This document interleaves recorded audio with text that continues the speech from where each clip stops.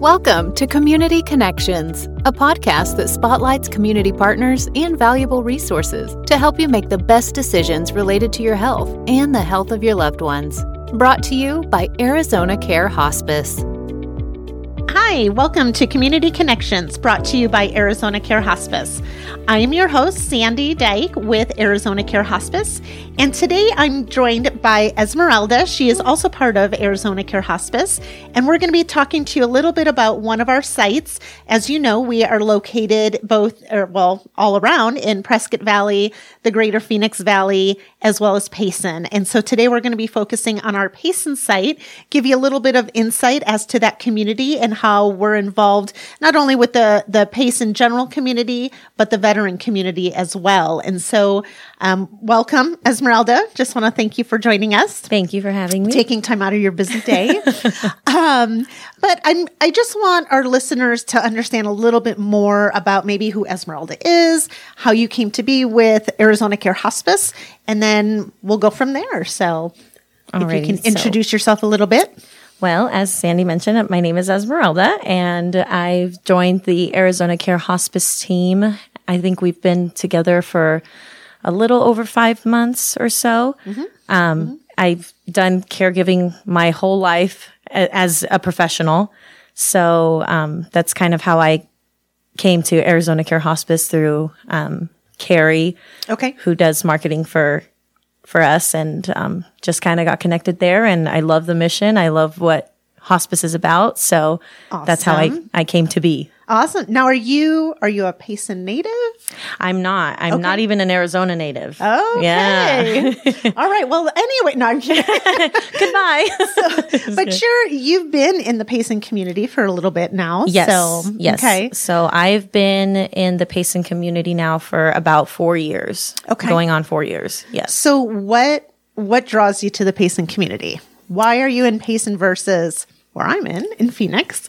What is it about Payson? It's got to be like that Mayberry feeling. It's a very small, quaint little town, and you're known very well by other people. Okay. So it's just like, it's small community. Yeah, small community. I really like that feeling, like knowing that even though my neighbors may know my thoughts, they also know if I'm in trouble and they can help. So it's nice having that. Well, and I know the last few times, well, I shouldn't say few times, I've been up there more than a few, but the last few times I've been up there, it just reinforces when you are interacting with the community, or in some of our events that we're going to be talking about that we've had in the Payson community, everybody is like family. Everybody's very close knit. I know you go to the Walmarts or you go to the restaurants and you're like, hey, how's it going? And everybody, it's almost like that Cheers feeling. Yeah. Everybody knows you. So, it's nice that it has that really close knit family feel. Yes. And really with hospice, with Arizona Care Hospice, that's truly what we strive for, is to be an extension of that family for our patients. Yes. And so, I know your role with Arizona Care Hospice, it kind of goes in different areas. You help in all different, you're kind of that jack of all trades for us in the Payson community. And so one of the key components though that you're involved in is our volunteer and veteran community.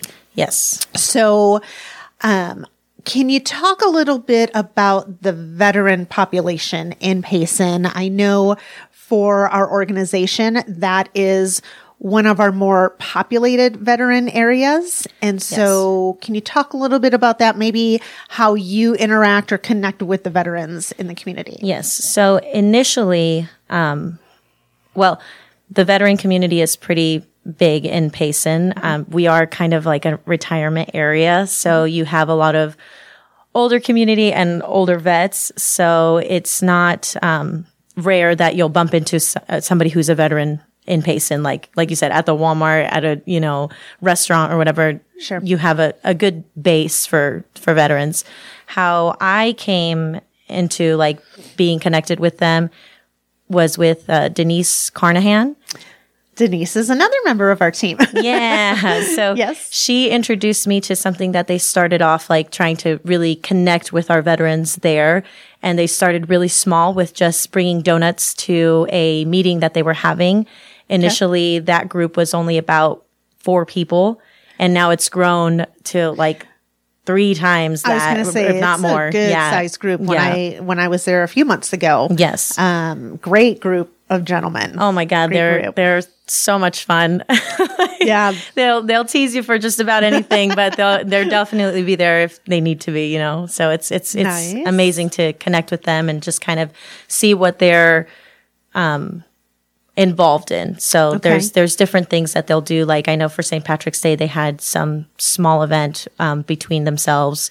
Okay. I know that here in the near future in August, they have the Welcome Home Vietnam Vets, which is something that we're looking to be a part of with them. Awesome. So it's a good time. It's good to connect and network to find other vets in other communities, not necessarily just Payson. Well, and I know, just kind of piggybacking on that, our location here in the Valley, I know they are starting a veterans coffee group here because of the great turnout and great response that it's had in Payson for the veterans. Yeah. It's just, bringing that brother sisterhood together. They have that safe place to talk, share stories, and just, it's definitely, a unique group in that it's a great support for them. And that's, like you said, what I love about the community is like they may be from different branches of the military, but they all share that camaraderie of being in the service and having that experience. And especially if you have combat vets, there's a different or a deeper level even to that. So it's nice to, be a spectator or a wallflower and get to see them interact with each other. Right. Well, and this was, we had the Fallen Comrade ceremony. I think that was prior. Were you? That was a little bit before I joined the team. And that was an awesome event that we had partnered with for the Payson community. And it gave the veterans a chance to, it was more for those veterans that maybe didn't get the appreciation and focus that they deserved and should have had. And it was really just a neat program that we were able to partner with for, and we're looking to doing that again. So maybe you'll be part of that definitely in the near future. Anything I can help with veterans that, like you said, our association is very big on that. And I think that's one of the things that makes us stand out is how much we do appreciate their service and what they've done for this country, because, not everybody can or will. So it's something that we're very, very grateful for. So as part of the volunteer program and the veterans program that we get involved in, we also do a pinning ceremony. So can you tell me a little bit about the pinning ceremony, what that entails, and what the purpose of that would be? So the pinning ceremony is a way to commemorate their life achievement in the service. And it's like a very special moment. I have yet to be a part of one, but I know Denise and Samara, who have been a part of pinning ceremonies, say that they're always very intimate and they're always very appreciative of when we do that, because like we said, they didn't always get that recognition or that appreciation. So for somebody to come out and say, hey, we see you, we thank you, and we're grateful. So it's just, it's a very neat opportunity, and I can't wait for my first one. Awesome. And I know members of our care team also participate in those. I know our chaplains have attended those with our team. Our social workers have attended those. And so it's a very intimate time for us to give recognition to, like you said, their achievement, what they have done in the military for us, for our country. And it's really, it can be more than just intimate. It's really truly up to the veteran, as to who they want to attend. Some have family members attend that, and it's done right there in the comfort of their home, wherever they call home. And again, it's not something that has to happen either. It's truly the veteran's choice. Yes. Correct. Okay. So, some veterans don't want any part of that. Their time in the service and that was it and they're done. But other veterans, it's like, it's nice to go down that memory lane and like we said, the camaraderie and kind of having those experiences that, not a lot of us will or do have. Right. So.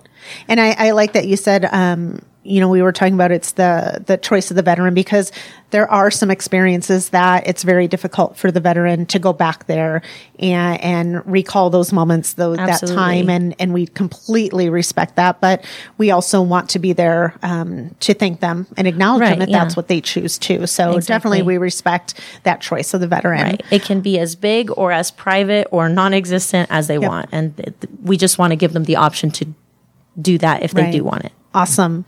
So kind of hand in hand, but kind of aside from that, at the same time, is just our volunteer program in general.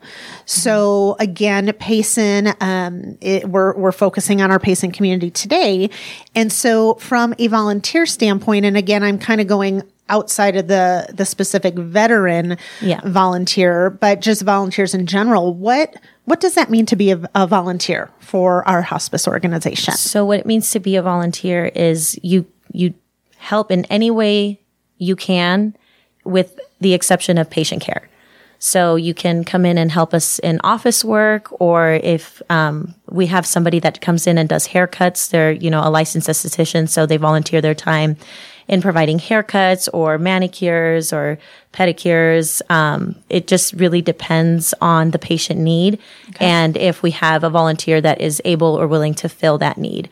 Sometimes it's just sitting with a patient while their loved one goes out and runs an errand, or just providing some kind of relief in those areas, as long as it's not patient care. Okay.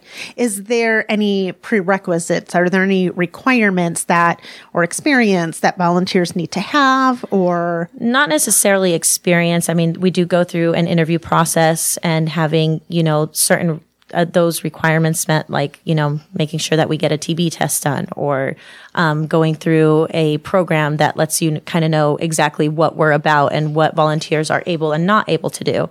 So once those are, that checklist is crossed off, then you're ready to go, as long as you're willing. Okay.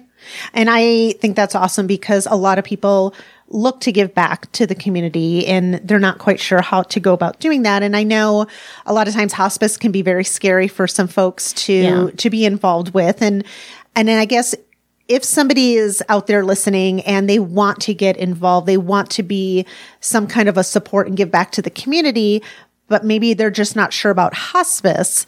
Is there anything that we could share with them to kind of ease their mind if they have that hesitancy and maybe not as comfortable maybe with the hospice environment? So kind of like we said, there is admin side of it that they could come in and volunteer their time and kind of get their feet wet and see if, this is something that they would want to be a part of. Mm-hmm. If we're a good fit, if they're a good fit, it's a good opportunity there.